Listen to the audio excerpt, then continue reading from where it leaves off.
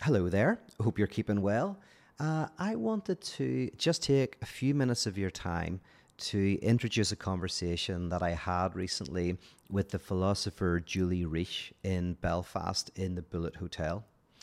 Julie Reshe is a philosopher who does a work called Negative Psychoanalysis, and she recently published this book called Negative Psychoanalysis and the Living Dead. And we were both keen to have a conversation exploring the similarities and differences between the work of pyrotheology and this work of radical negativity.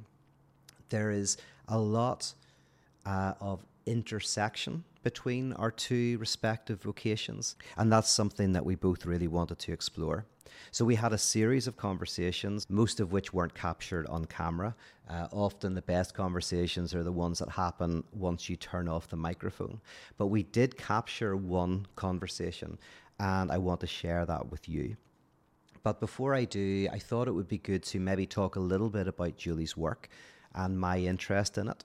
Maybe talk a little bit about where I think pyrotheology intersects with her thinking, and then you can watch the conversation.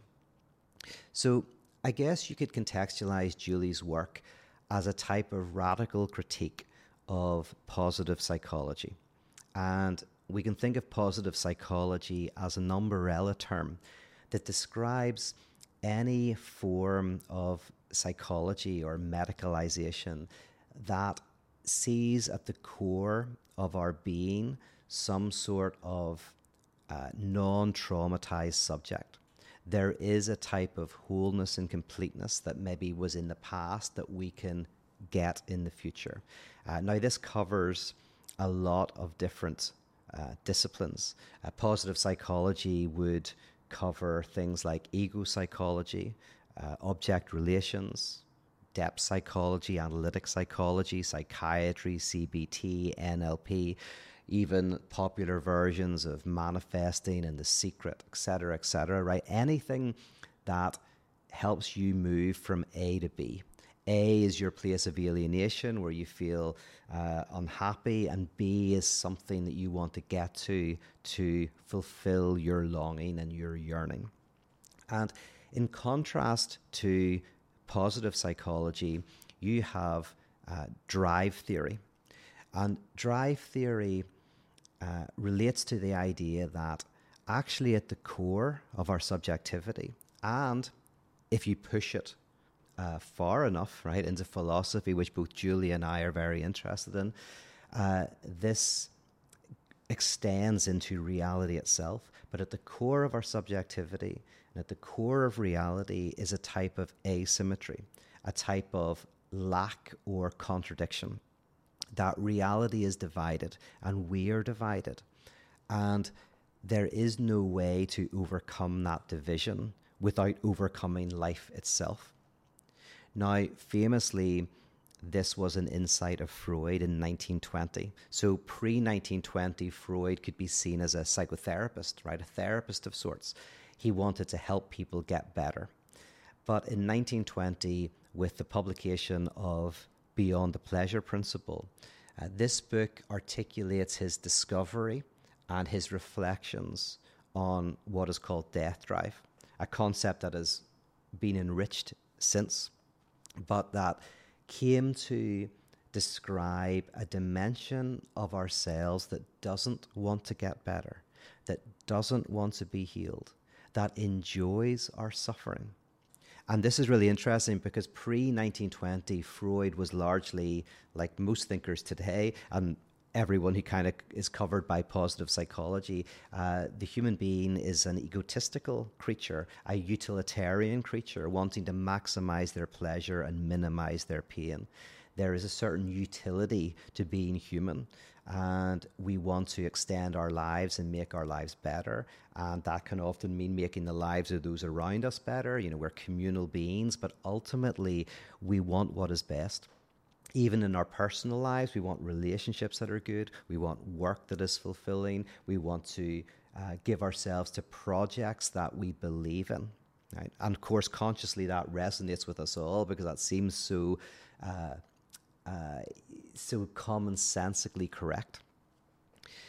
But then Freud, as I said, discovered this notion of trauma as a repetition of something destructive, that there's a self-sabotaging dimension of human being where we seem to want the worst for ourselves, where we repeat bad things, where we don't want to write the book that we want to write, that we continually have writer's block as soon as we start to write it, that somehow we are wanting not the best for ourselves, but sometimes the worst for ourselves. And this is manifested in our relationships and in the work that we give ourselves to, in the ways that we trip ourselves up.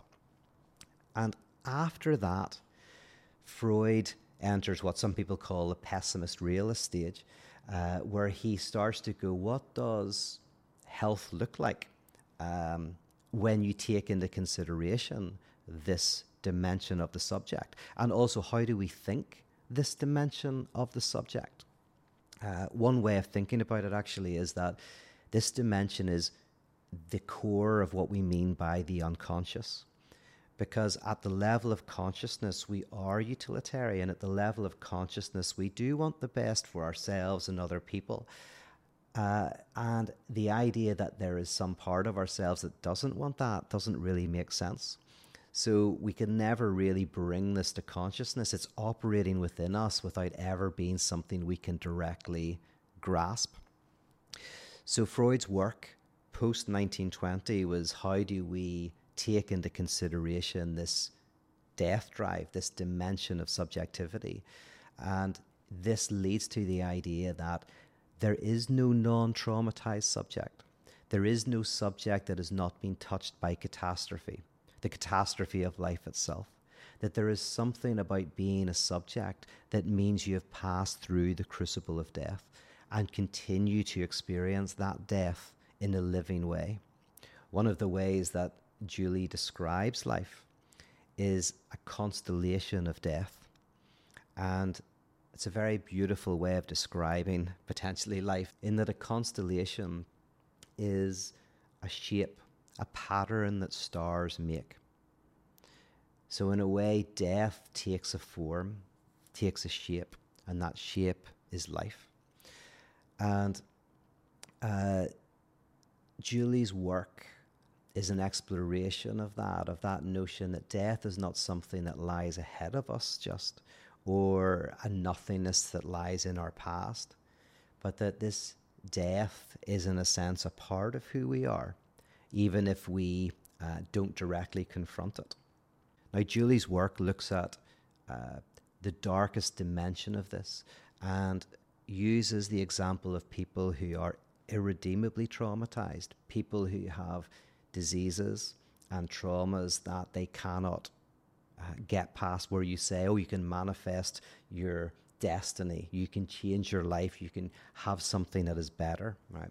Which is fine to say to somebody who's in their 20s or 30s and is healthy, but much more difficult to say to somebody who has lost their entire family in a war, or who has very severe mental or physical handicaps, or is undergoing the destructive disintegration of their brain through something like Alzheimer's. What do you do then? And a lot of Julie's work is about saying that, in a way, there is nothing you can do. That what perhaps we can give ourselves to is the creation of spaces where we sit with this negativity. I was thinking about Jean Vanier and his work with the L'Arche community, where these communities were set up, where people with very severe physical and mental disabilities lived together with people who didn't have those disabilities.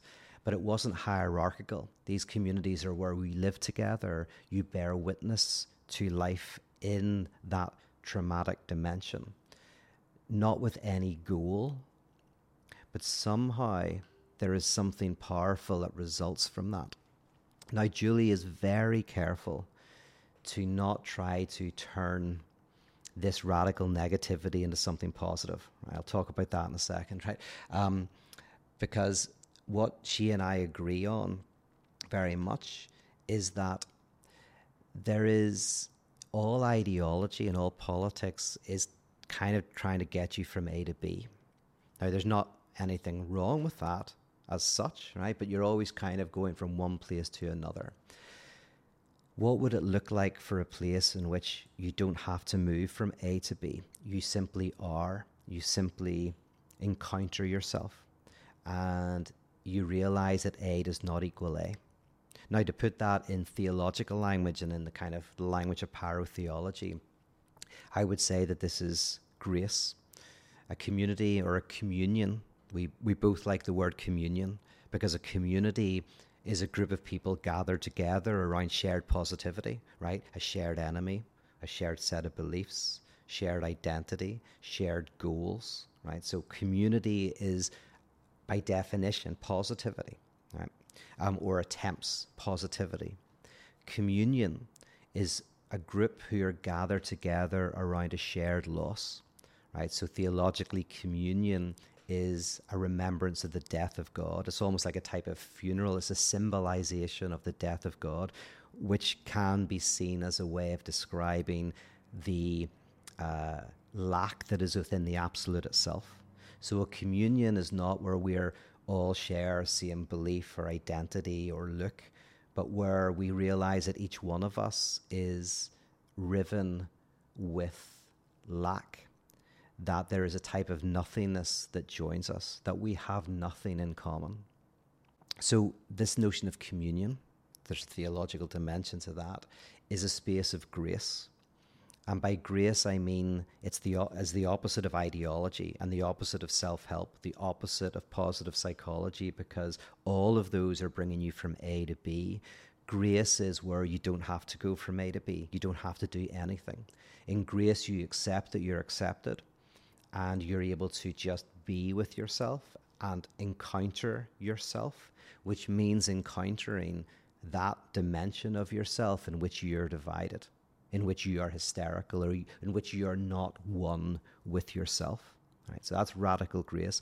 You don't go from A to B, you stay at A and you encounter that and realize that A is full of holes, it's full of contradiction, it's full of asymmetry and antagonism. And again, to put another theological term on this then, it's an acceptance of original sin, meaning original lack, which I don't think any confessional theology has really done justice to, because all confessional theology falls under positive psychology in that it postulates that there was an original fullness, then a lack, and then a return to fullness. So original sin, meaning original lack, is not really original. When Matthew Fox talks about original blessing, that isn't just his kind of mystical kind of thought. There is a sense in which original blessing is found even in the most radical forms of confessional theology. But to take seriously original sin as an originary lack that does not have a fullness before it is a way of realizing that we must come to terms with this dimension of ourselves rather than try to overcome it. That none of us are normal, none of us are non-traumatized, that even when life is going well, as I say, there is a trauma, not just that happens to us in our lives. Some people who have gone through wars, people who have gone through breakups, gone through illness, gone through the loss of people they love. Those traumas are all around us and within us. But also there is a trauma of being a desiring subject, of being a subject of language, of being a person. And that involves this embrace of this original lack. And then another piece of theological language that I say, this is not what Julie's talking about, this is me kind of expressing some of her ideas in a language that I know, is the forgiveness of sin, which is the forgiveness of lack. A way of understanding that is confessional religion and also positive psychology kind of pays sin, right? So the payment of debt, which means if you owe money, that is a nothing, that is something. If you have no money, that's a nothing. But if you owe money, that is a nothing, that is something that will give you anxiety. You will have health issues. People will be writing to you. You'll be panicky about what you owe, right? So debt is a nothing. It is something that makes a demand on you that devastates your life potentially. Now, to pay a debt means that somebody comes and they take money and they fill that nothing with something, with money. But to forgive a debt doesn't mean you pay it. To forgive a debt means you render the nothing nothing. So in the year of Jubilee, there was this idea that of the forgiveness of debt every 50 years. Debts would be forgiven. They wouldn't be paid. They would be forgiven. So what I think Julie's work is about, in a sense, is the forgiveness of sin.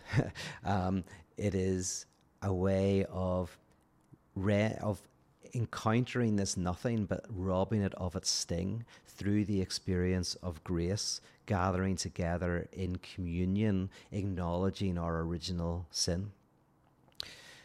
I should say, however, that Julie might feel that I am positivizing the negative. Like, what she wants to do is hold this space without trying to render it economic at all, where you lose something to get something. So she is incredibly sensitive to not reducing negative psychoanalysis to some sort of positive ideological endeavor.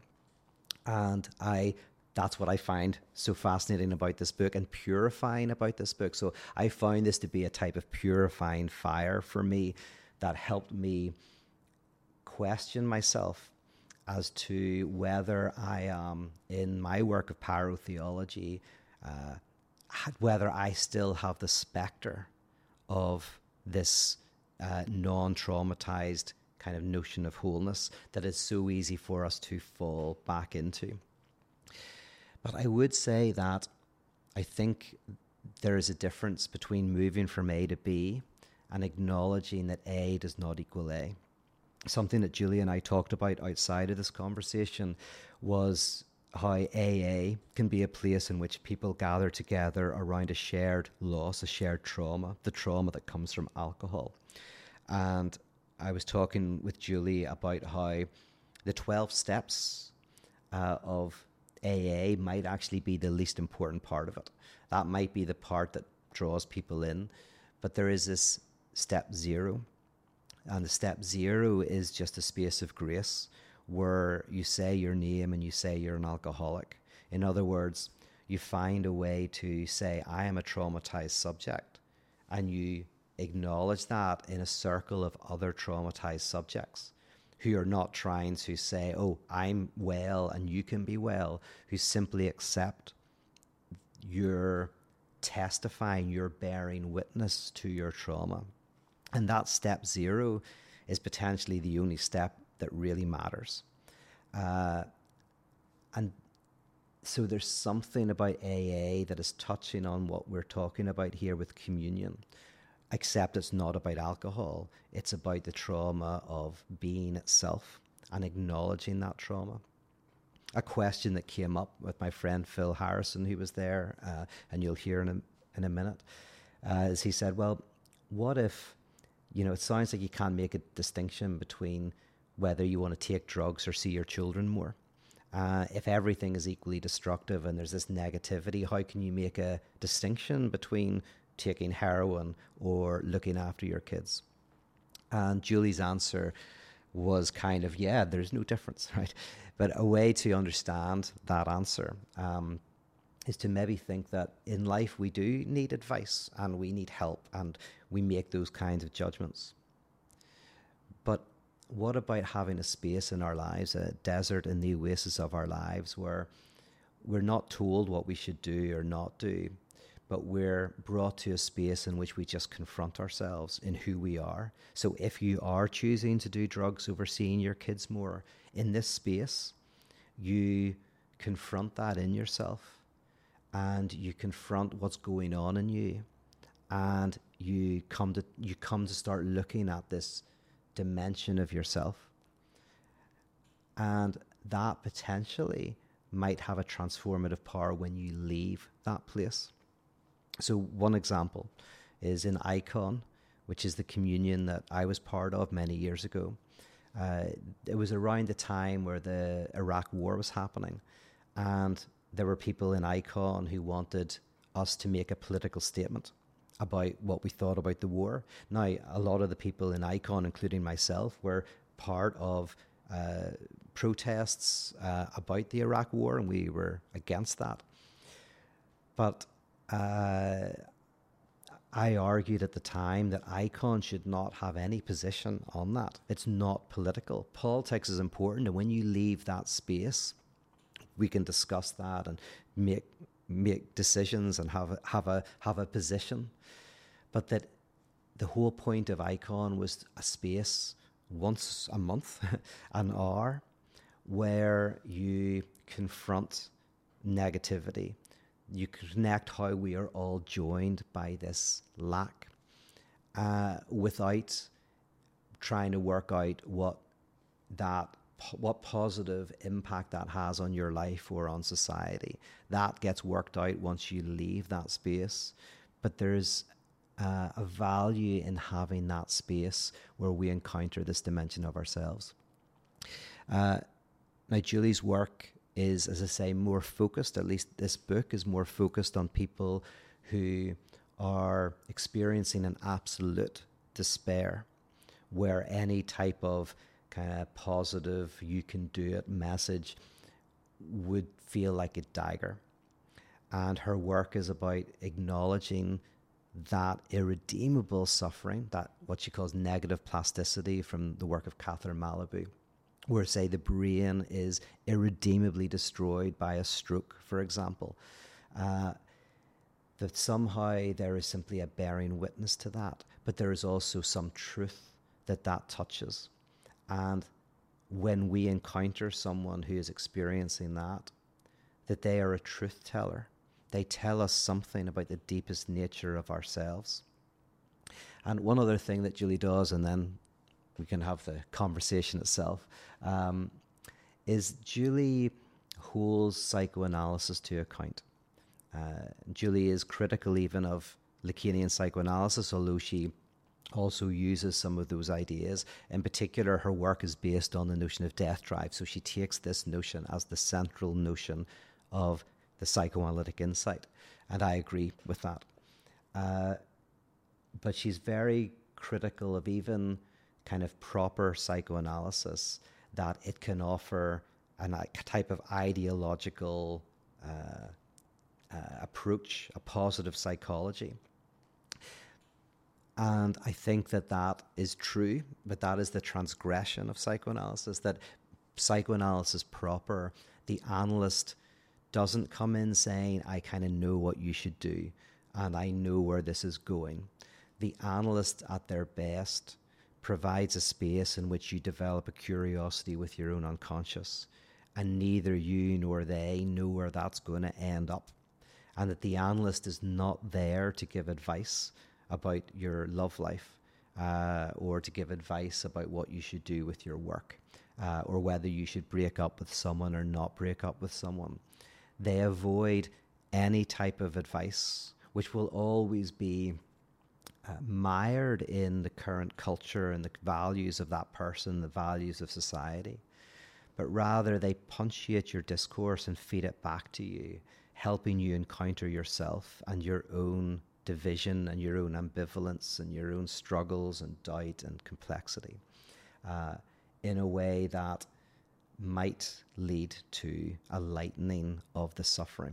So hopefully you'll enjoy this conversation, and I think it's going to be the first of a number of conversations that I have with Julie Reshe, and I'm looking to do a book study on her work in the near future, at least on a couple of chapters, just so that we can kind of really interrogate it a little bit more.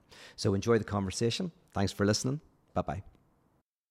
I probably wanted to talk today a little bit about the similarity between religion and psychotherapy, continuity between them, considering that before therapeutic society, and therapeutic society is considered, or therapeutic culture is considered to be present condition of society. That is when we are psychologized, when we use psychological terms to analyze ourselves, to analyze relationship. This is how our common sense work. If you try to think about yourself, about your relationship, you automatically think about them in psychological terms. Like we perceive it as a true matter, psychological discourse. And normally, psychological culture is seen conventionally as a break from religious culture, when the dominating perspective, the perspective that used to dominate, was perspective of religion or Christian perspective. That was the common sense of before. And Peter would claim, for example, that, and this is true, that Freud, who is the one who initiated psychologization, who started talking therapy, to talk with people, this is what we do. Now we talk to psychotherapists. Freud is the one who started, and Freud was psychoanalysis as the first type of the talking cure appears as on one hand as a response to a feeling of death of God, inability to relate to the religious discourse anymore.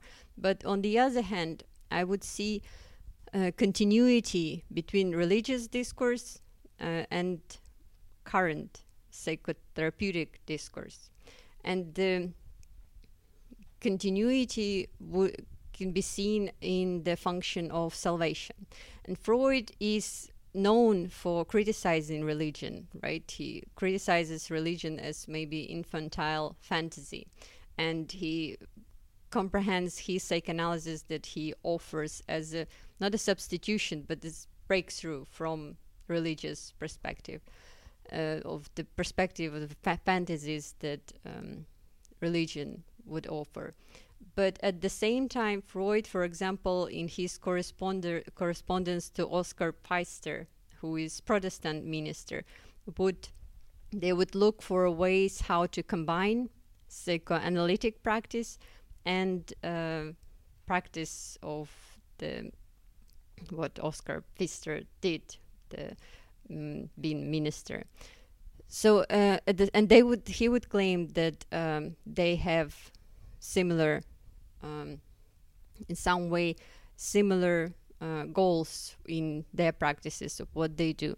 And Freud would claim that his original version of psychoanalysis was something different from priests on one hand, but on the other hand, he was trying to protect it from doctors.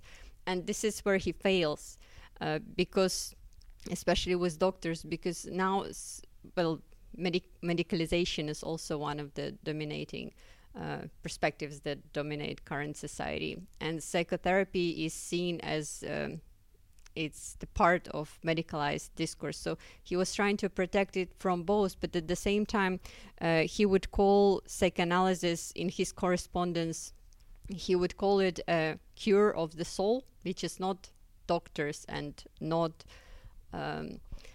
priests. But it's still, the thing for me is that it's still, from some perspective, it's still a function of salvation. And when before the salvation was a salvation of a soul, now we see the salvation in the life after this earthly life. Now we see the salvation, the substitution that comes to substitute a Christian perspective. We at least aim for salvation in this life in a form of well-being, right? And this is how we, when we consult psychotherapists, this is what we're looking for, to find the salvation, to build the successful life or well-being in some form. And my problem, so there is this continuity between religion and psychotherapy. We're not that different. But at the same time, there is rupture between them, but it's still, one can find a continuity. And this is the continuity. So I have troubles relating to both. I don't like both, or rather I have troubles relating to both, precisely because of this continuity of salvation, or at least both in their conventional form that offers salvation.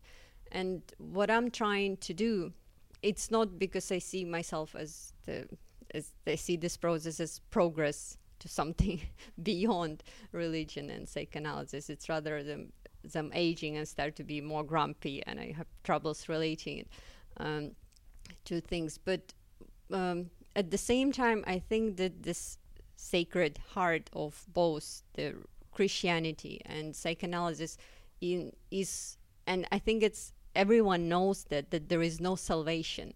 Like it's that we want, and precisely looking for salvation is a form of knowing. This despair of trying to get it, it's a form of not knowing it. So the negative psychoanalysis, or the negative practice that I'm trying to invent and failing, is the form of not relating to each other through trying to save or offering salvation, because it's a form of always manipulation, that there is someone, the Messiah, who is offering salvation, who are themselves have the despair. But relating to each other not through the offering salvation, like in a form of psychotherapy or in a religious form, but actually within the space of knowing that there is no salvation. It's like for people like me who are not able to relate to conventional form of that offers some kind of various forms of salvation, in a space of knowing that there is no salvation. The way Peter would call it is the salvation from salvation, something like it. And the current things that I'm working on is self as interrelational, the idea of a self, it's against ego psychology, the idea of a self as not as interrelational, that never exists independently of other self. It's rather interconnection in between selves, and the idea of trauma as initiation instead of trauma as deviation. And it has to do a little bit with depressive realism perspective that comprehends depression, feeling of despair as not deviation, not inadequate state, not inadequate comprehension of reality, but actually adequate comprehension of reality. Because in conventional psychotherapeutic discourse, which is positively oriented, trauma or depression would be seen as conditions that require cure and as inadequate comprehension of reality. And people basically who are associated with trauma, who are traumatized, would be seen as, inadequate, right? Inadequately comprehending reality. And what interests me is rather seeing them as adequately comprehending reality. Is actually a trauma as initiation, or trauma knowledge as actually the horror of encountering the absence of salvation, like the life is meaningless, like encountering the horror of existence. Even losing words in this process is, in a way, not being able to speak about certain experience. I would see as certain type of knowledge. And also therapy, another concept, is a therapy as communion. And it has to do with what Peter, the way you distinguish between community and communion, whether when the community is gathering of people who share certain identities, who share something. It might be identity, it might be enemy, or anything. But communion, on the other hand, is when people, what connects them, what brings them together is the fact that they share what I would call nothing, or the death of God, the loss. So through sharing nothing, and this kind of therapy as not cure, not looking for salvation, but connecting on the different level of the absence of salvation, of sharing nothing. That's it. Great. Do you want to ask any questions before we kick in? Actually, that all made quite a lot of sense. I mean, I think. I suppose maybe the only thing I would just the question that I have, I guess, is community an end point? Well, not an end point, but a goal for you in your work. Are you interested in like what you've talked about, and I found it interesting that you ended on a community of people who, if I'm following this right, which is quite possible that I didn't, but like, you know, in the same way that Pete talks about that community in terms of bringing together people who have embraced this lack or whatever, are you seeking to? Do you see as an end point that community for your work as well? The communion. I don't have a goal of my work. Yeah, okay, sorry. That's the important thing. So basically, because when you have a goal, and it's problematic not to have a goal, by the way, but when you have a goal, it presupposes the improvement. You can have point A, and then you move to point B, and you have a goal, which means there's going to be improvement or something going to be created at the end. And this is not the dimension where I'm operating. I used to, maybe. But now I'm just exploring something else that is not improving the world or trying to make a world better place. Like existing within a space of disillusionment, which is hard to be practical. Like it's not actually practical when you do, and that's the problem with negative practice. When practice presupposes that you have motivation because you will have improvement as a result of this practice. And what if we are all, for example, so depressed, and we are getting depressed and disillusioned in the world? Nothing makes sense anymore. No matter what we do, it just gets worse. Like we solve one problem and multiple other problems arrive, even worse ones than before. In this space where we don't believe that any action will improve anything. So rather this dimension, and I'm not sure, I don't want anything anymore, to be honest. I think there's a real continuity in what you're doing and what I'm trying to do. And one of the ways I describe self-help is exactly what you said. Self-help is how to get from A to B. That's, the core of all self-help is you're at A, you don't want to be at A, you want to be at B. How do you get from A to B? And you're critiquing this kind of notion. Now, what do you think of the idea? Because what I see, I think you're offering something in an alternative to that. And for me to put Christian language on it is, I think what you're talking about is what's called grace, which is not you're moving from A to B, but you're realizing that A does not equal A. And whenever you say A does not equal A, that means that you are not yourself. So like one example is imposter syndrome. Like for neurotics who feel I'm a teacher but I'm not really a teacher, or I'm in love but I'm not really in love, or that kind of sense in which you experience your own self-division and your own self-question and your own doubts. You're providing a space, instead of going like you have to move from A to B, it's like just be, just accept your own dividedness, your own incompleteness. But then, and the thing that you want to resist saying, I think, but is it there's something transformative about that letting go of the frenetic pursuit of completeness. Like there's something that seems very beneficial about that move. But do you feel a certain resistance to even saying it like that? Yeah. Yes. Yeah. Well, it's interesting with instead of moving from point A to point B, just experiencing maybe a contradiction. Mm-hmm. And this I would agree with, like endless contradiction. And with the life and death we were discussing it before, there is this contradiction that when both approaching death and being alive, they both exist they don't coincide with each other. There is no way to bring those together. But at the same time, this is how existence goes on, through the contradiction of life and death, when it's both at the same time, living and dying. So there's this contradiction.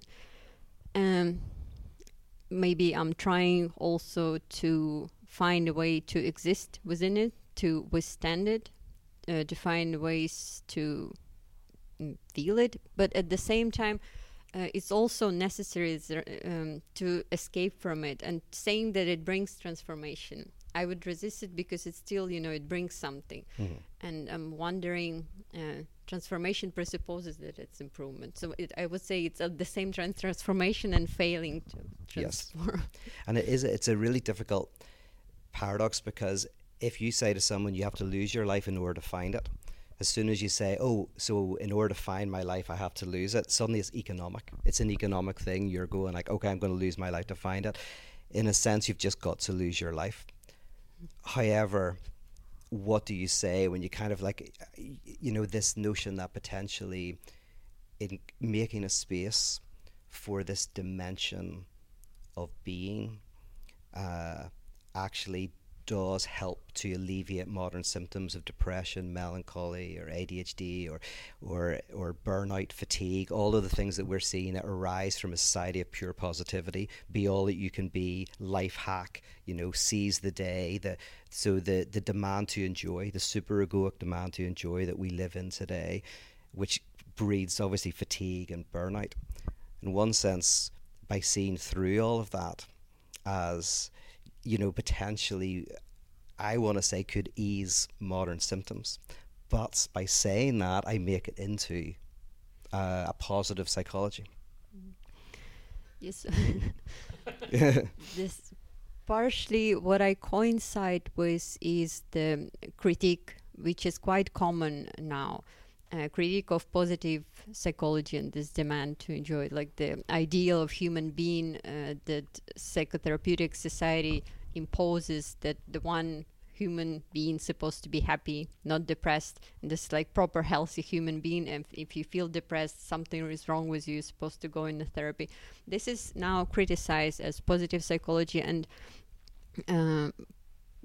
my problem with it, and I kind of coincide with it, because I don't claim that it's the deviated type of human being, the one who is suffering with depression.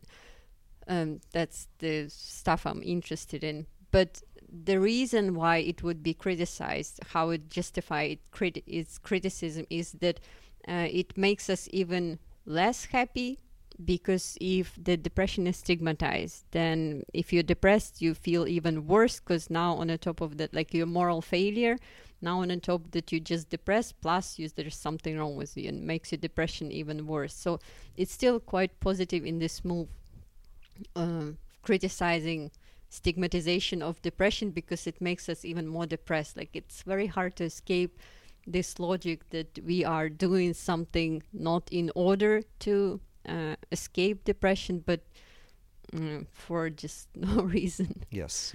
I mean, I lived in LA for a lot of years, which is the mecca of the pursuit of happiness. Everyone is pursuing happiness. It's the mecca of the promise of wholeness and completeness. And the message of you can be free not to be happy, but you can be free from happiness is interesting, because if you think of a party where everyone's doing drugs and everyone's having a good time, but you can go into the bathroom and go, thank God, right, and take a breather and be a bit depressed and then go back into the party. But in LA, they're doing drugs in the bathroom, right? There's literally nowhere you can go to be unhappy. It's the oppressiveness of pure positivity. And so there's something, I do think there's a really good news in this freedom from happiness. But it does create all of these paradoxes. Just to give a bit of clarification as well, is like when we talk about positive psychology, there's most psychotherapy, cognitive behavioral therapy, ego psychology, object relation psychology, you find in all of these, to a certain extent, the idea that Julie looks at in her book and explores is a post-traumatic subject, also a pre-traumatic subject. That it's almost like a religious thing of there's a blessing, there's an original wholeness, then there's a fall where maybe your parents give you some sort of trauma, and through analysis you can find a way to overcome that trauma and connect with other people in a healthy way. So that kind of religious narrative of blessing, fall, and redemption is mirrored in lots of therapeutic practices, ego psychology as well. So what we're talking about here is at first quite counterintuitive. It's you start with a fall, life is a trauma. We are all, like, in other words, you may be afraid of death, but actually you already have died. There's something about being born as a subject that is a fundamental loss. There is an original sin, original loss. Then we fantasize that there was a original blessing, a wholeness, and then we long for getting that back. And that's kind of what your work is, I think, fundamentally critiquing, is that three-tier structure, with the idea of there is a fundamental catastrophe that is existence. As Julie says in her book, that life is a constellation of death. The constellation is a shape of stars that, you maybe see a bear or something like that. And life is one of the shapes of death, that they're intertwined, and you can't get away from that. It's just different perspective. First, it's also attitude, because I'm not saying, some people might claim that I do, but I don't. I'm not saying how human beings supposed to be. And it's like, I don't know. But I would maybe criticize or question, at least, the current understanding of a human being, the common one, that is the untraumatized one, and see the different alternative version, not claiming that it's better, because it's not. It's like, feels horrible with all this knowledge, but still it is an alternative to explore. And it's very interesting because, like, this dimension where someone is talking me about human being not knowing how they supposed to be, and not trying to fix anything, not knowing how to fix anything. Like, and I would claim that this is a voice of depression talking through words, or through failing to talk even. And voice of depression is something that we avoid to be heard. Like, it doesn't have a voice. Wherever someone claims that they are depressed, within the psychotherapeutic discourse and in common sense existence, we would think that they're not talking. It's theirs when they're too sad to be adequate, kind of. They're not. We should not listen to them, to what they say. Life is meaningless. I don't want to exist anymore. It doesn't make sense. It won't get better, and it's seen as a symptom to cure. Like, it won't be heard automatically when you mention something too negative. It won't be heard. And I wanted to create space of just exploring what is there, what one can tell us. And people with trauma is even worse. Like, there is, if you have post-traumatic syndrome, it means that you need to get rid of it. Like, whatever thinking thoughts come into your mind, like, it's not you. So it's super stigmatized. And it's interesting, what if it's not? What if the trauma of, for example, losing significant other, and what it tells you, you can go on. So what if it's true? Like, and this is the truth. I'm not saying that it is. I'm just exploring the opposite perspective that. Yeah. Stupid question time. Okay, so I suppose in order to try and maybe extrapolate this into a place where people can, what I am hearing, I guess, and I would like to ask the question, is this even borderline right? Like, I think about it in terms of, like, if we were going to talk about your motivation, I've just heard a little bit of it now in terms of, like, I think about it like trying to move the needle, like, in a sense, because you feel like the capitalist, I would look at it through the lens of capitalism in a sense, in terms of, quantifying everything and everything having to be, left brain X plus Y equals Z, everything being very logical, like religion and the salvation arc that you talked about. So in a sense, is it maybe easier to understand what you're trying, your motivation in that, through that lens, in terms of, like, just pushing people? And this is what, again, I think philosophy should do, or is make people go to dark places so that, they can understand a spectrum of ideas, as opposed to just, like, settling and not thinking about these things? Or is that part of your motivation anyway? Or you said you're exploring these ideas, which is why I'm sort of saying, like, I think that's like that's what people like. That's what thinkers do, right? They go and explore these little ideas so that people who have jobs don't have to, right? Yeah, maybe. Well, it's not motivation. It's just some form. It's not even interest to explore it, and I'm not forcing anyone to explore it. On the contrary, I would be really careful with bringing people here in the dark place. But on the other hand, I'm just saying what I'm saying, stupid things. But and whoever can relate to it, they would, if they need someone to in the dark place waiting for them. So they're not alone if they ended up in a dark place instead of escaping. If they want to wander around, they're not alone. Well, they are alone, but yeah. They're not alone in being alone, or we're all alone in being alone. Yeah, I mean, this is where I'm going to put this. I'm more positive bent on it, but push back against that as well. But a lot of depression, you could say, is connected to a fantasy of completeness. So depression comes along because you broke up with a person and you think, I'll never be happy again. And so the depression is actually very connected to this fantasy of getting to a place of wholeness. And even if you think that I'll never get that in reality, you have possible worlds in your head where you could have been happy, where things could have been different. And in a way, if you can turn disillusionment up to 11, right? So not only disillusionment in your current life, go like, I'm never going to be happy in this life, but also there was no life that I could have got rid of my longing and dissatisfaction, because that's part of what it is to be human. Again, there seems to be an effect that is interesting from that very insight, now here's the thing Todd McGowan, who's a thinker we both respect and like, I like in the book, you go, McGowan talks about enjoyment. I'm going to avoid talking about enjoyment, but I'm going to bring enjoyment in. Very briefly, psychoanalysis, you could say, has three notions of desire. This is very helpful, I think, at times. They're all interconnected, but if you want to separate them, you can talk about demand, desire, and drive.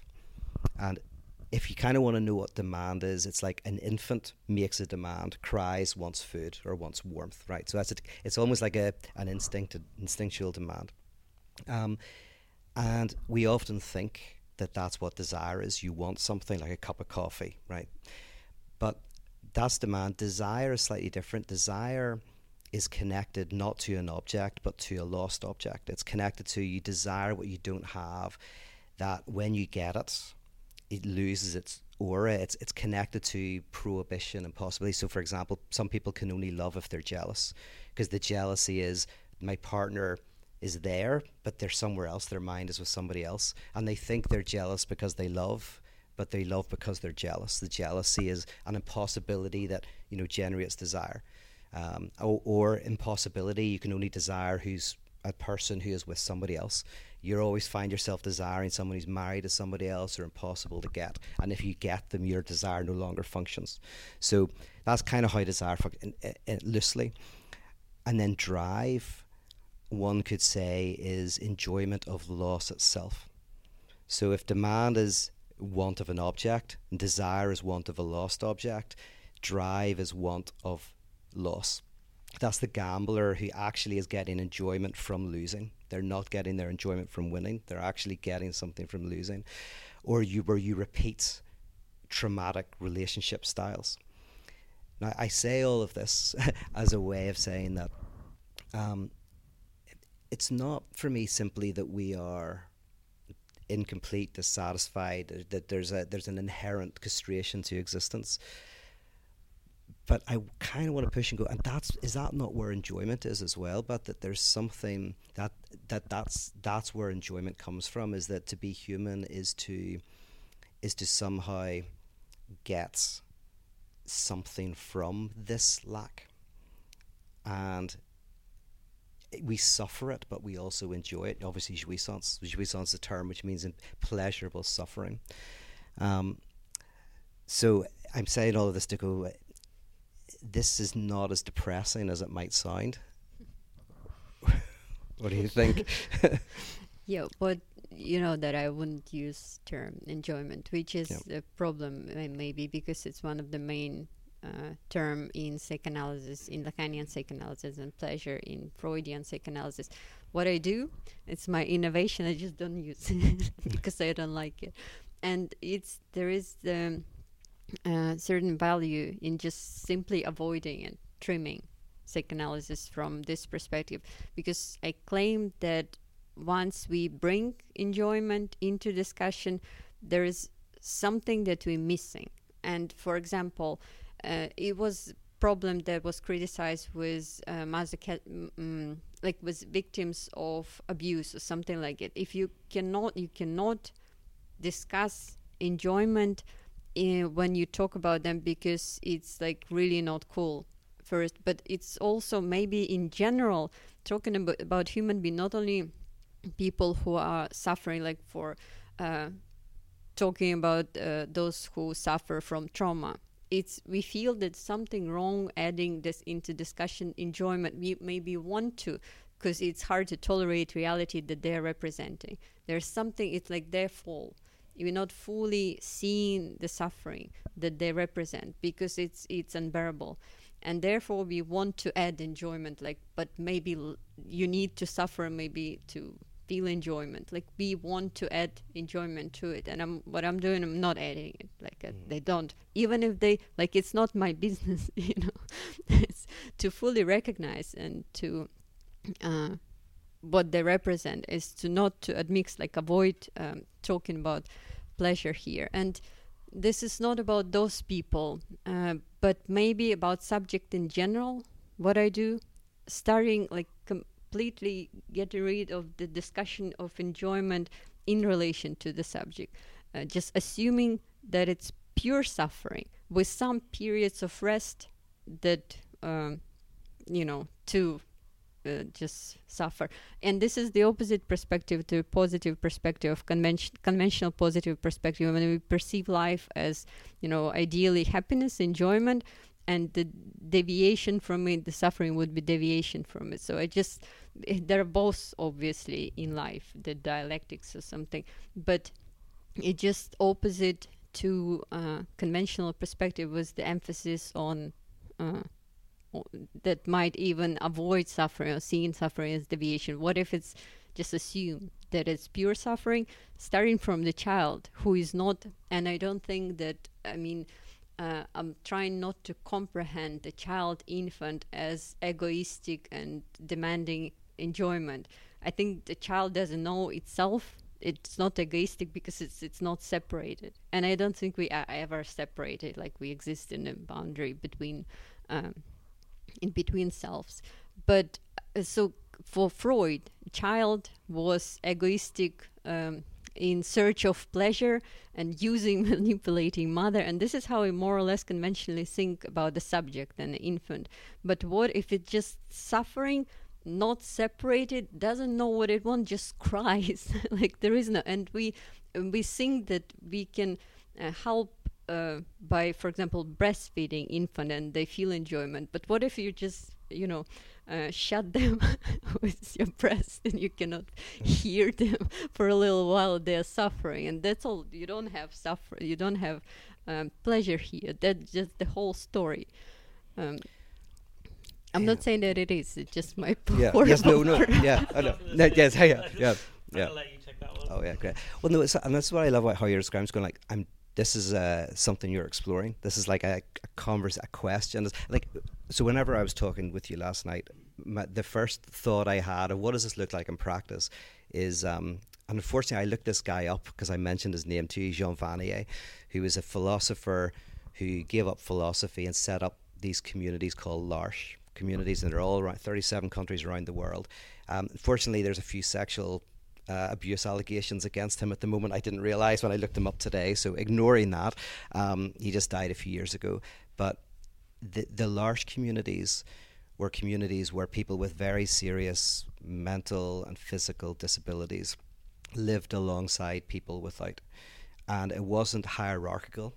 in a way, obviously the people who were able-bodied were helping, but it was they were living together, and there was this mutuality of bearing witness to each other. And there's no sense in which when you can say to someone who is incredibly physically and mentally disabled, oh, just manifest, and the secret, and you can you can fulfill your dreams. I mean, it suddenly becomes offensive, that kind of positive language. But all you can do in a sense is somehow bear witness to that. Is that a kind of like a practice? Is that a way that this might look in practice, like a negative psychoanalysis? So there's no positivity, no healing. There is a living with. Yeah. So what I think is that we are already, and the paradox of trying to invent negative practice, at the same time it already exists and there is nothing else. Like we are all crippled, hiding it maybe, but somehow existing with each other. So it's kind of, the world is this place already. And maybe before and there's the problem with depressive realism, this perspective of depression as more adequate perception with reality, is feeling superior because you are, as generally people who are pessimistic, they would feel superior to those who are optimistic. And I had something like it, this is I'm exposing a truth. I know the truth now. But now I think it's just both the negativity and the positive culture, and this negativity, just both pathetic ways to just deal with it. So I think it's like the world is like that already. So I'm not sure what I'm doing. Yes. Yeah. So is there, I mean, again, it's amazing, you make me look like I'm Mr. Happy, right? And I take a philosophy of kind of embracing this fundamental lack.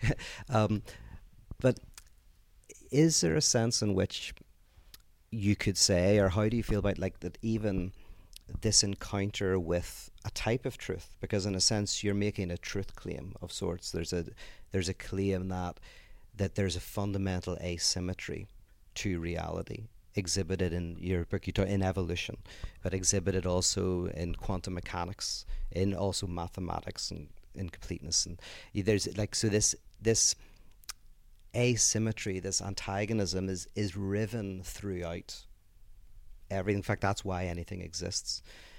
And we are part of that. And so potentially experiencing that truth, at the very least,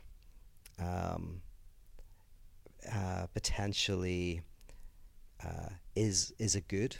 I mean, I'm trying to think. I'm going to keep wanting to say that there's something potentially, I would say, emancipatory about your work, because it emancipates from the frenetic pursuit. You know, you mentioned capitalism. Like, so capitalism is interesting because in one sense we think it's at the level of demand. There's certain objects that we want and we go for, but it functions at the level of desire. What capitalism is in its technical term is, Marx called it the move from CMC to MCM. So CMC means you have a commodity. C stands for commodity. I make a widget, and then I sell that widget to make money. And then I take that money and I buy another commodity, right? So that's, we all understand that. But if there's a slight shift where you go to, then you have money to then invest in commodities to make more money. Your enjoyment is now on the abstract increase of capital, which begins to become divorced from objects. And if you've ever done cryptocurrency, you know this, where you start to just get obsessed with the abstract increase, and they always laugh at people who are dying as millionaires, Bitcoin millionaires, who are lying on homeless on the street, because their desire is on the abstract accumulation of capital. So in a way, your work is a counter to that, or is an exposure of that fantasy, which potentially has political connotations. Yeah, in a way, maybe, but capitalism is also good in being wasteful. They still require, it needs waste to build, to make profit out of it. So the core of capitalism is the opposite of capitalism, and it's problematic about it. And this is the very political, as you know, political discourse is a problem for me, and I'm wondering if the language of not improvement even fits if it's political, if you can say anything negative within the space of political, because all the political projects are about improvement, like from point A to point B, where society is better. So it is it's hard to say if this is political. And I'm wondering, again, maybe the difference here is similar to difference of communion and community. Is communion still community? It's like similar in asking, is this negative is political? It's still at the core of human bond, even political bond, but it's the negative core. But how it manifests itself, it's like losing this core in form of capitalism, for example. Yeah. And just to clarify that distinction, because which we came to separately, interestingly, I've enjoyed this distinction between community and communion. So community you can think of as a group that comes together through something shared, a shared belief, a shared set of practices, shared identities, shared enemy, shared goals. And I was looking for a term that described something different to that, but a social bond. And so communion I really like, because a communion is technically a meal around a shared loss, the death of God. So technically in Christianity, the Eucharistic moment is there's the death of God, and you have this meal in remembrance, a wake, a kind of funeral for the death of the absolute. So communion is a group of people who are gathered together, not by shared identity, shared goals, shared positivity, but around a shared nothingness, that what we all share. In some ways, some people in a very extreme, different way, but we all, at our core, share nothing. We all have nothing in common. And that's the difference in a communion and a communion. And the AA, for me, is a kind of almost an example of that, in the sense of AA is not about identities, it's about you share a similar trauma. Now, it's a trauma around alcohol, but you're there because of the shared trauma. And in the 12-step programs, the first step is step 0, which is really grace, where technically in AA, you just accept who you are. You say your name. My name is Peter. I'm an alcoholic. You don't have to change. You don't have to do anything. You just, in a sense, admit the trauma that you are in a community of other people who have also got that trauma. But for me, that step 0 is the fundamentally transformative step. But I love what you do, which is go like, yeah, but as soon as you start giving people hope, you kind of, there's something lost. So I'm struggling. Your book, I said this to you, like one of the things your book did for me, it was such a, it challenged me to go, have I made an economics out of the kind of system pyrotheology? Because economics were, yeah. yeah, making money out of it. No, not enough.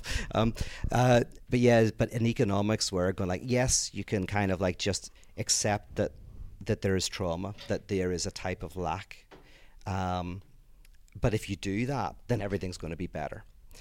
And by doing that, you actually prevent the transformation. But you don't even want to say there is a transformation. I mean, so I just want to try and like I suppose that a lot of the lens for this has been around psychoanalysis. Oh God, Peter's left, and now I feel like I'm completely out of my depth. Okay, I suppose I just kind of, a lot of it I'm listening to and I'm going, okay. I'm bringing my own experience to it, I suppose, in a sense. It's like what you talk about is kind of not. I find it quite hard to relate to on a personal level because I'm quite a happy person, right? And I suppose in a sense I know that's what you're going to say, but I guess the point being, I can absolutely see how, you know, the work would be really important for people at a different, you know, stage of life or in a different situation. It's also important for people like me to realize how lucky, you know, I often sort of think about, like, even if I was to get hit by a truck tomorrow, I've had more happiness in the life that I've had than probably most people in the world. Like, you know, there's so much trauma, so much, you know, pain, so much everything in the world, and I've not had my fair share at all, you know. So, in a sense, maybe that's coming, maybe, but like, I'm just trying to think about, like, you know, what would you say your work would? How does that? What would you want to say to me? I guess is like, what you want to say to people in my situation who think, yeah, that's fine, but I actually don't feel like that. Am I kidding myself? I would just avoid you normally. Okay. All right. Sorry. All try to That's why. Yeah. But secretly, I would think about you that, you know, following Kierkegaard, this perception of happiness as despair. It's not that you don't know that you're desperate, that you feel you have, this is the form of despair, but like perceiving happiness in a different way as a, well, for me, form of despair, but still, it's not, you know, it's like seeing, being a shelter. You still know the difference of other people, you're still encountering it, and it's like you are protected maybe from it, but it's still, you know, you understand what it means. There are other suffer, and that's the problematic with working with individuals. Like the world is enclosed within the individual in conventional comprehension in psychotherapy. It's like this is the human with their self, and ideally they're supposed to be happy. Like that's what the product's supposed to be. But it's larger than that, and it's not. And again, this point A, where someone might be not happy enough to be considered healthy, and point B will bring them to the state of happiness, and yay, that's the healthy subject now.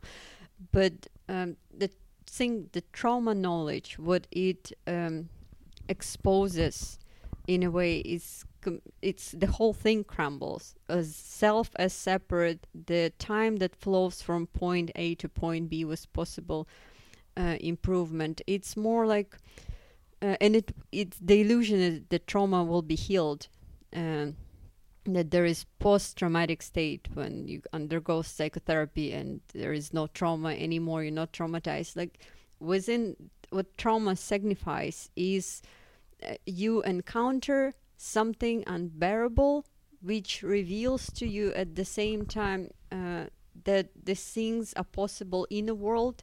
It always stays with you, even if you feel happy after it. It's happy, you feel happy as, you know, it's a miracle. So it's still, it's like it's not really happiness. It is happiness, but you're blessed. But you know, it's also it includes this kind of happiness knowledge of that something happened with you in the past, like trauma, something happened with other people, and it will never get better because it existed in the future. Like, and we all have this encounter in our lives, personal lives, this thing that we are not able to go on with, even in the loss of someone. It will never get better and this is the truth of trauma. At some point, the pain never goes away, it just always stays. And it's the happiness comes as a miracle after it. It's like miracle, the contradiction. It's not the state where you healed, you feel happy. It still includes it. It can be seen as a moment of rest. Plus, it always happened in the past. It's going to be always there forever.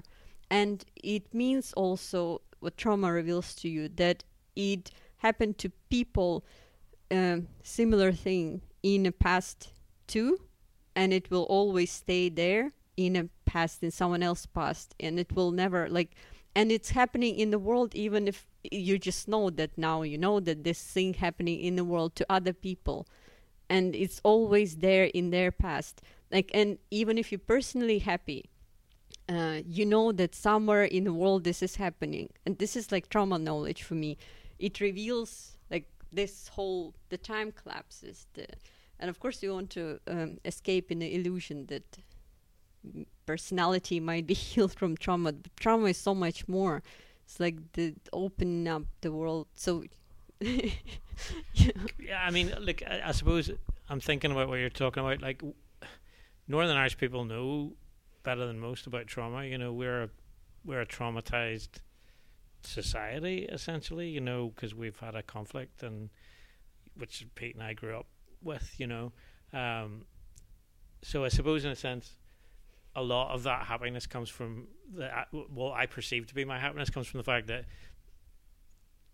that's over. You know what I mean? So the fact that there's been this kind of really horrendous conflict that we've lived through, and it affected most, you know, a lot of people in this country a lot worse than me, but it was still, I didn't think it was affecting me when it was affecting me, and it was actually only afterwards that I realized how shit it had been when that sort of circumstance is removed. So in a sense, like, that's a lot of, you know, what I consider to be my positiveness, if you want to say that, comes from having been through that trauma, if you like.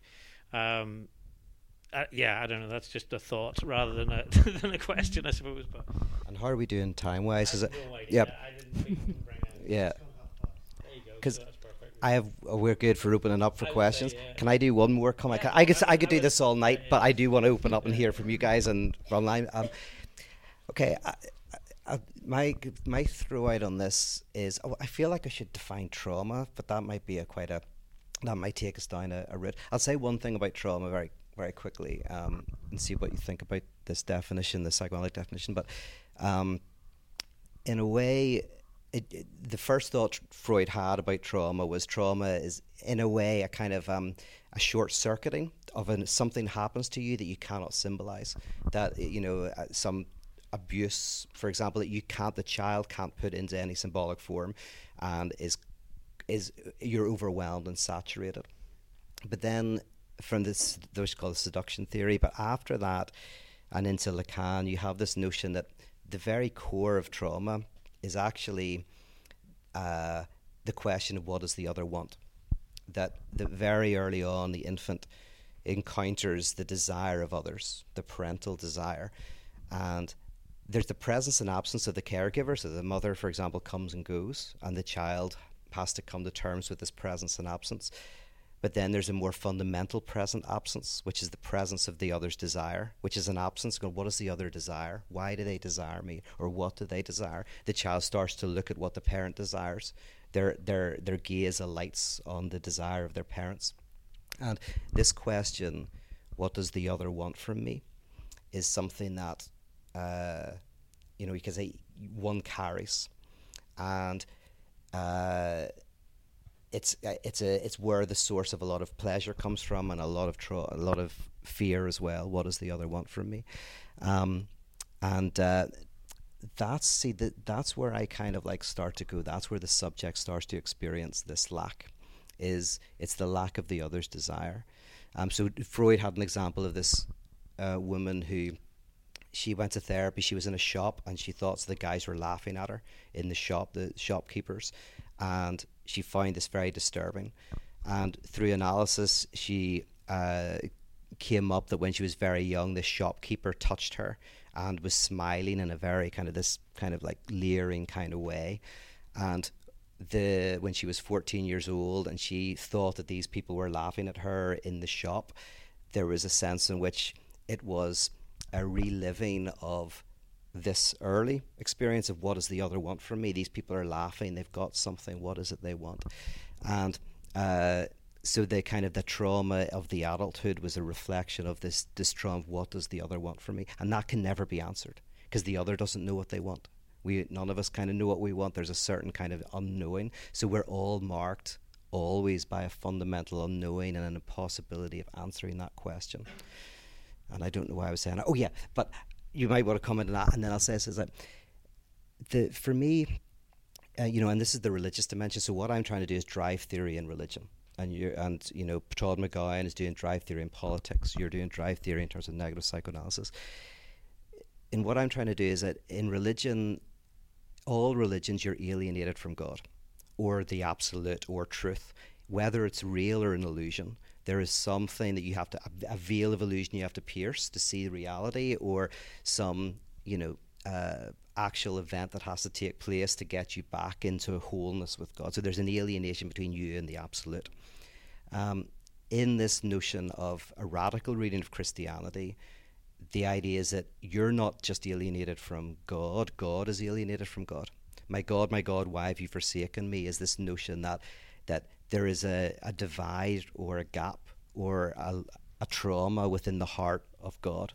God is traumatized. So it's not just you're a traumatized subject, but God isn't. God is an hysteric. God is a traumatized subject.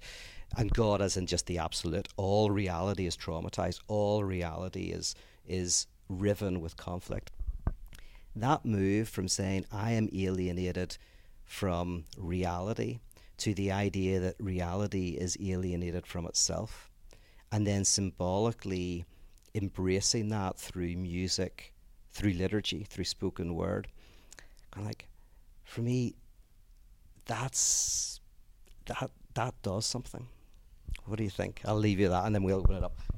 Yeah, I would define trauma just in more simple way, just the rapture, in non-coincidence. So maybe secondly, the real was you encountering trauma of existence, this non-coincidence, and which might be seen as the heart of existence. One might call it God, but you can also call it rapture.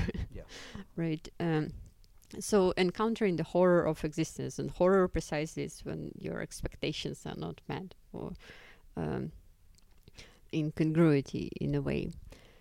And the thing is talking about embracing it, that it does something, but at the same time, and this is the paradox of maybe what I'm trying to do, maybe what you're trying to do, establishing practice that would embrace it, work not on the level of escaping it, but embracing it. But at the same time, it's meaningless, because that's what we do anyways. It's a super wasteful act to try to establish this kind of community, because this is the only type of community. People, we do it anyways.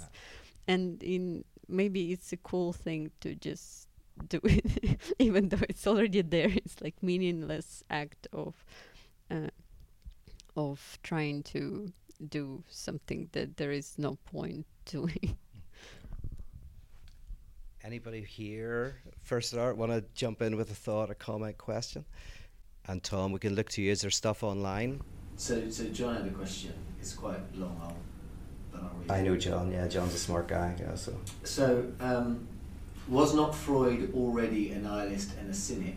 Barring ego psychology, is psychoanalysis actually about salvation, or is it already about forging a modus vivendi with the cruelty of existence? He goes on to say, without solving existential questions, as someone who has suffered from severe depression at times, surely it is better not to suffer from such negative emotions.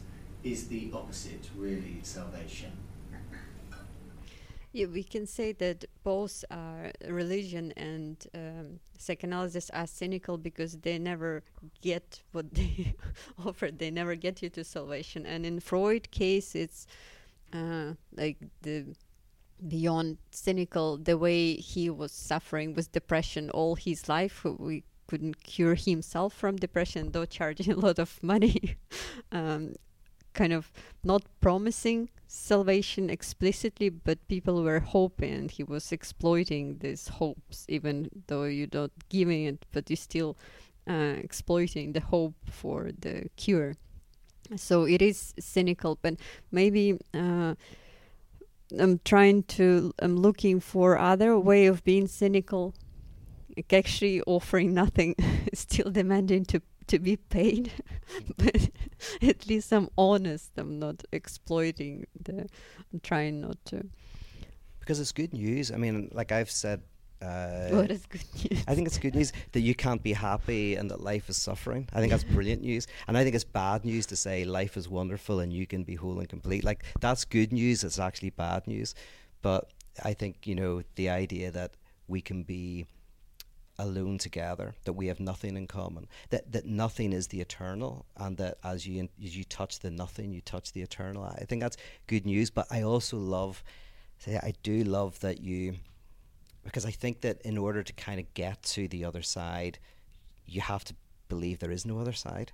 But I don't know. So I'm caught in this thing. I mean, Freud, famously, he was a therapist really until 1920, where he published a book, Beyond the Pleasure Principle, and that's where he kind of discovers or uncovers the death drive to some extent.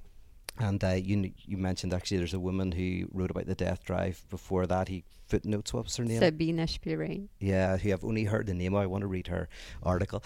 But that was when Freud basically became a slightly pessimist, because that's where he was like, there's some dimension of us that doesn't want to be healed. And then after that, there has been an attempt with Freud and then post-Freudians to either deny drive, which is one of the ways, or try to go, well, what does a therapy look like that takes seriously drive? I'm a bit more optimistic about psychoanalysis potentially, but what unifies us potentially is you're doing, like, turning analysis against therapy, and I'm turning religion against salvation. And that's where I think there's an interesting continuity. They already know it from the title of the... Yes, that's right. Yeah. So the next one's from Catherine, and it says, I feel like I'm bombarded from every direction, not with Peter's demand to enjoy, but with the opposite demand to give up perfection, give up trying, give up perfect happiness. But this feels just as empty to me.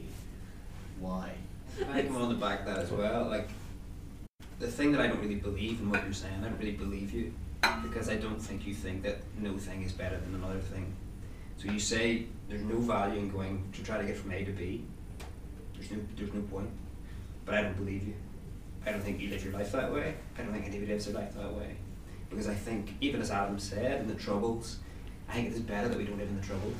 We're not all saved. It's not all perfect. We're not all fixed. I 100% am behind you there. But the idea that no thing is better than any other thing is absurd.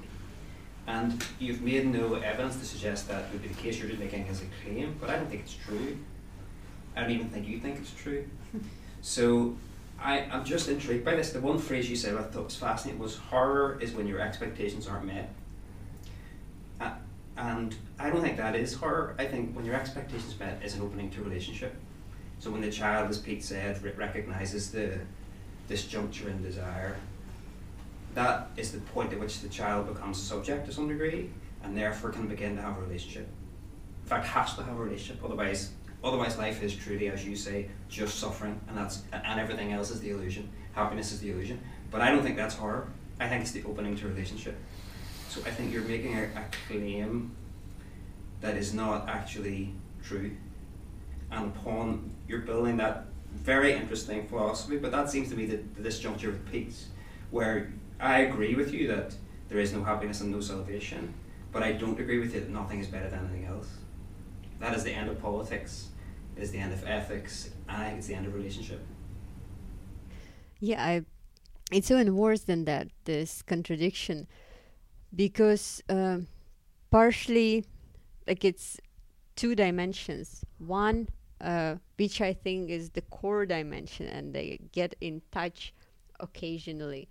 And instead of perceiving it as a deviation, the dimension of depression, like what you feel when you're depressed, that it's not getting better, there is no difference, like it's all only horror. That's what depression opened up, this dimension. And I think that this dimension is basic, just as hypothesis. But of course, there is other dimension in which I'm functioning even now. The fact that I'm talking about something, like the very speech it brings me to, like there's a sentence, and some of them are make sense, So it's, and the fact that I'm physically here, I traveled from point A to point B, C, D to get there. Three trains, I think, is it? Like there is hypocrisy in this, like non-coincidence between me traveling here to tell you something and me claiming that life is horror. Doesn't make sense because there are no words there to, and it is. Why do you claim life is horror? Because I want to give voice to this other dimension, explore it instead of simply escaping it, like not seeing it, not giving voice to it. But it doesn't make sense that much, because it's the voice of it. It's not words. It's like rather failure to talk, to communicate. So I'm failing. I mean, one of the ways that Todd McGowan does it, and which and be interested in how much you go with this, but Todd, he basically says that at a conscious level, we are utilitarian. So our consciousness is, we want to maximize pleasure, minimize pain, get utility, whatever. And the unconscious is the logic of self-sabotage. And we are the coincidence of those of those two things. And I quite like that, because I go like, but yeah, and that's why actually Todd McCowan helped me clarify in my head why, in a way, you can never make the unconscious conscious. If Todd McGowan's right on that, then you can never make the unconscious conscious, because we can never consciously act against our own self-interest, even in masochism or whatever. It's to do with pleasure. That in one sense there is a logic going on within us that is always going on behind our back, but our consciousness is always, wanting to maximize pleasure, minimize pain, to have utility, and that's where I kind of see the two as really intertwined. You have to kind of try to do justice to both, but I also really respect how you kind of go, right, I want to go as deep into the abject as possible without this kind of utility. Yeah, I would question this. And in a way, this solves the problem. Like, there is unconscious there, the real thing, and it's self-sabotaging. It's the horror repetition of the same. And there is the conscious level, this subject wants pleasure and improvement. And the level we exist on, and we don't have actually access to unconscious that we are driven by. But I would even question this, because I would question the conscious subject of the pleasure, that we are utilitarian on a conscious level, because I think it's also a matter of interpretation. I would try to see conscious subject as not utilitarian. And there is the way to do it through talking about love, or anything like act of kindness. And utilitarian perspective would comprehend any altruistic behavior. We do it because it brings us happiness, because it brings us pleasure. It's not, but there is also other thing that is self-destructive.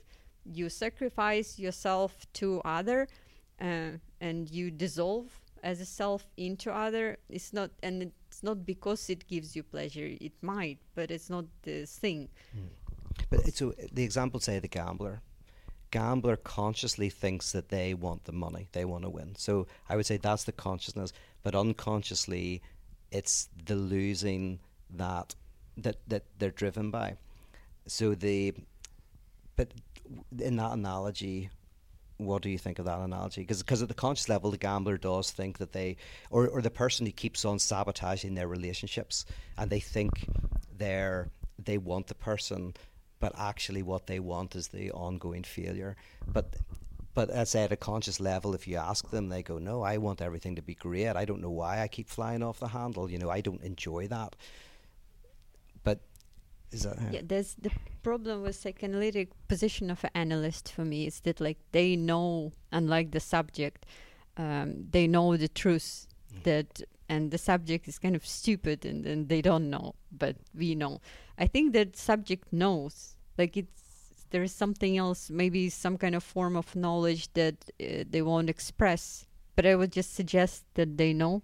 Yeah, that I like that. Analyst is not smart to know, but it's... And I agree with that. And Lacan says the analyst is the subject supposed to know, so actually the analyst is not the expert and should not think of themselves as the expert, but the analysand thinks they're the expert, and the fantasy that the analyst is the expert allows a certain access to the unknown knowledge that you're describing. But I agree, like any forms of therapy where the analyst is the subject that does know, yeah, I think there's real problems with that, Yeah. Yes, so I would question the position of an analyst and of a psychotherapist as a position of expert, of someone who knows, which means to bring salvation. There is a technique to save someone. But it's problematic also the analysis, the way it's supposed to be subject, the analyst who doesn't know and doesn't provide a salvation, it's still kind of knowing that you don't have to know.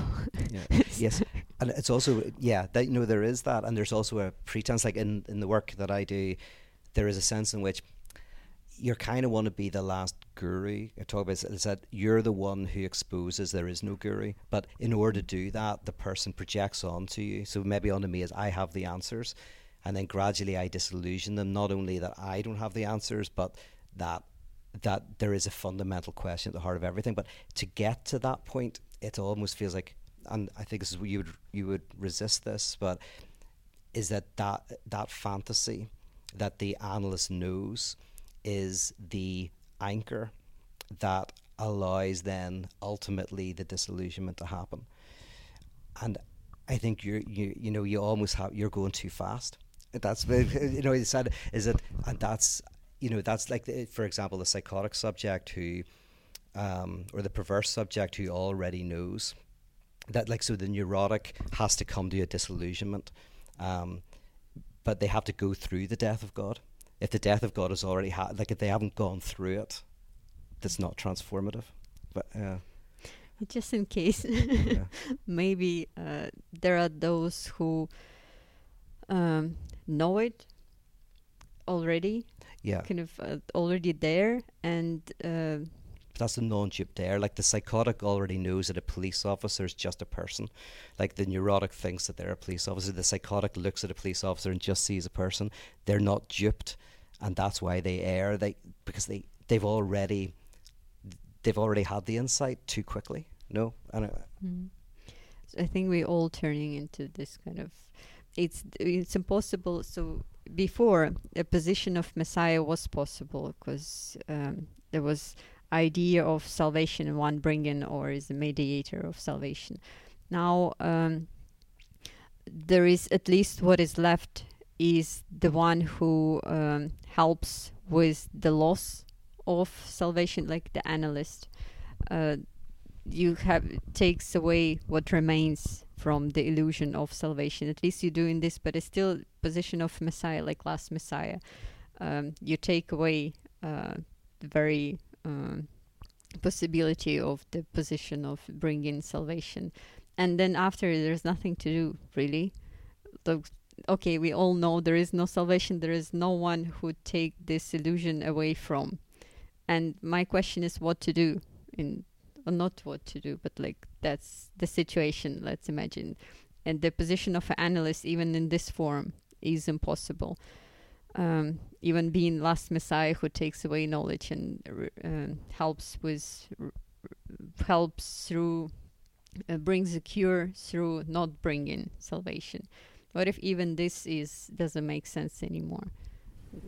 But I don't, sorry, to go back to that, I don't understand where to not have salvation is one thing, but that does not mean there's no improvement. The drug addict who can never overcome their original trauma, but they perhaps can stop using drugs and see their kids more.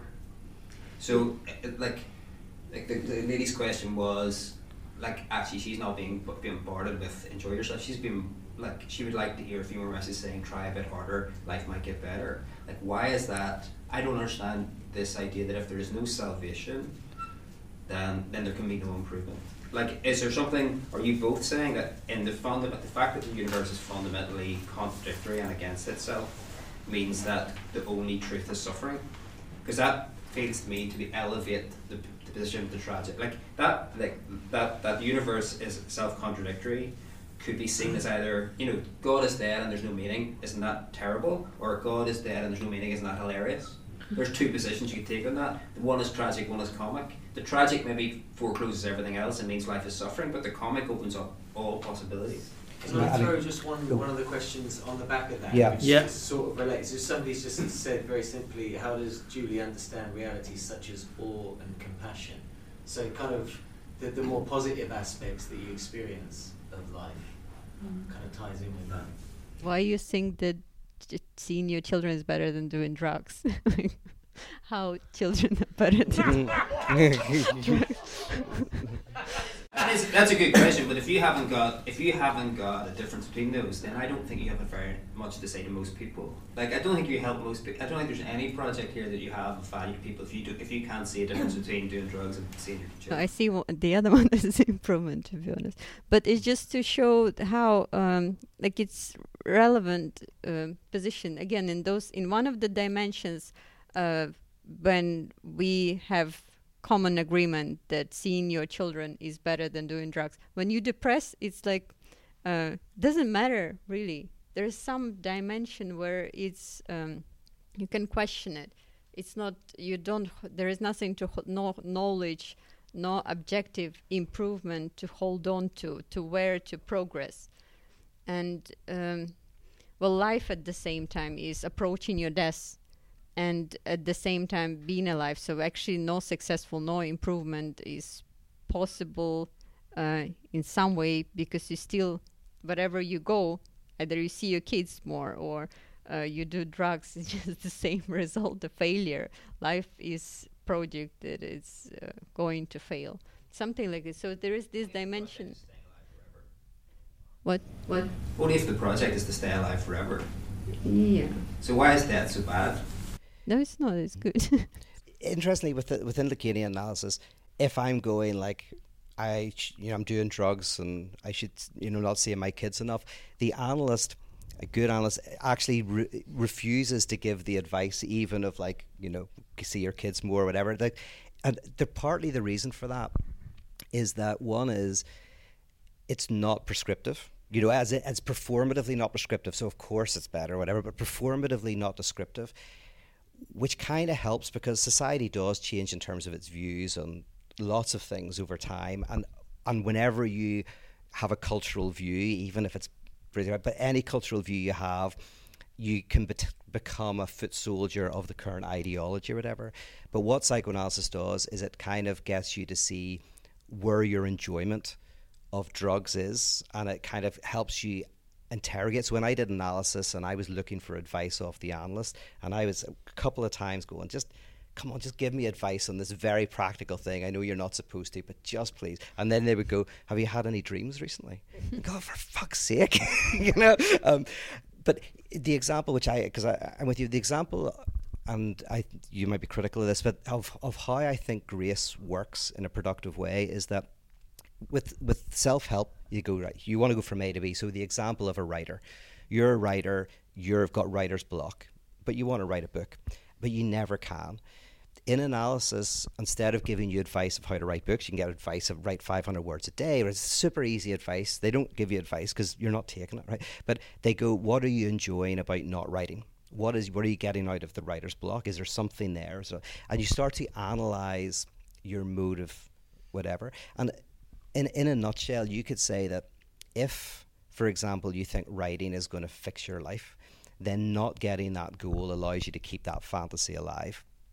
In my reading of what you're doing is, the more you realize that writing the book is not going to really do anything cosmically amazing, and so you actually give up the writing of the book and just kind of like work that through, I would say that actually makes you more likely to write the book.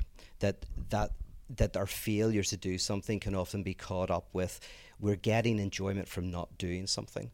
So They Live's a really good example of this, where the aliens are among us and all this ideology is in these posters. So we see the posters of you want to go to Jamaica, you want to go buy stuff, you want to have a great time. Behind the posters it says consume, sleep more, obey authority. And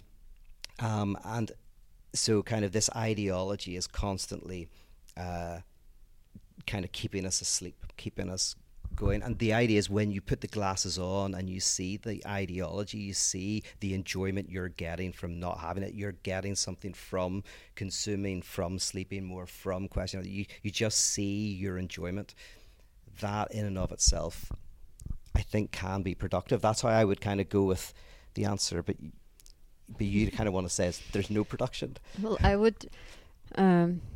yeah, it's problematic for me. I don't use for it enjoyment, so it's it cannot offer any think what we have to do in relation to it, except for just maybe offering certain way of interpretation where just avoiding not only enjoyment but also the idea of improvement. And I would see, for example, doing drugs and having kids as both just forms of suicidal behavior in different way. And your choice is from what interests me. And I'm not saying that that's the way it is, it's the adequate perception, but from my perspective that I'm representing with my existence for, I don't know why, but I just would suggest this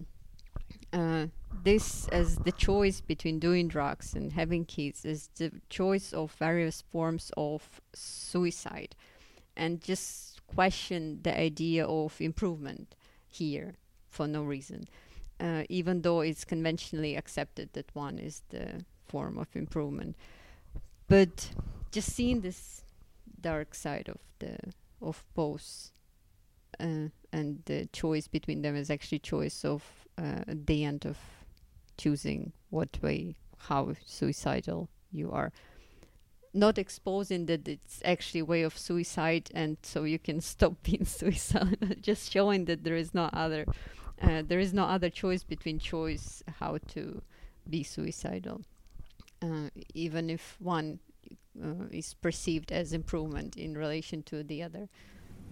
So every way of killing yourself is just the same? Ultimately, yeah, it leads to... Okay. Can I have one quick question? Okay. Just over what Phil said, because you said to Julie, well, how does that help? And Julie, are you trying to help or are you not? No. No, yeah. Yeah, that's what I... And there's is there one more at the back? I think we're at the limit of our time here. It just ties in with what Julie was just saying. It's just somebody has asked, is it accurate to say that negative practice is passive practice? So essentially you're just existing. Because I think what you're bringing is the morality of things, you know. The difference politics, I suppose. Yeah. Mm-hmm. There's kind of like where your moral compass lies with these things. But is then negative psychoanalysis just a passive existence where you don't push against anything? The thing I would disagree with, in my look, like something passive, because it has to do with giving up more than doing something. But passive, the very word is too active. Like it's how it's supposed to be, or like I know how it's supposed to be and I'm thinking that this is a better way. It is passive and I want it to be that way. Unlike, the active one, which is people trying to do something. It might appear, it's not about, I don't know what is it really. And I wouldn't insist on non-knowing the way it is. And maybe passive in relation to world that tries to be active and aims at improving things. It might seem passive, and it might passive in a way of being quiet, maybe to shut up, and listen in this way, to not to try to improve anything or get anywhere, just So what do you do with positive things like awe and compassion and the more positive elements of life? Your personal experience of just those, love, for example, whatever, the nice things. So for me, compassion is the most negative thing. The suicidal, you sacrifice yourself and you way of committing suicide, like anything else, including kids and drugs. So I would see it as a negative thing and just masking itself as positive. But the true heart, we're not enjoying it. It's just the secondary illusion enjoyment. This is how we justify doing this. Because the core of it is embarrassing. That is, we're not enjoying it. That's enjoyment is secondary. For me, the core of the empathy and love is destructive, suicidal. Which is where I think the enjoyment is. I go with this, but I go that's the enjoyment of love. Is its suicidal dimension? I love Julie talks about the mother and child. and how the child is, that's a fundamentally abusive type of relationship, in the sense of your kids take, and often when they're teenagers think that even the way you breathe is annoying, and the way you take space is horrific, and there's something, but I just want to keep going, like, and that's what's enjoyable about it.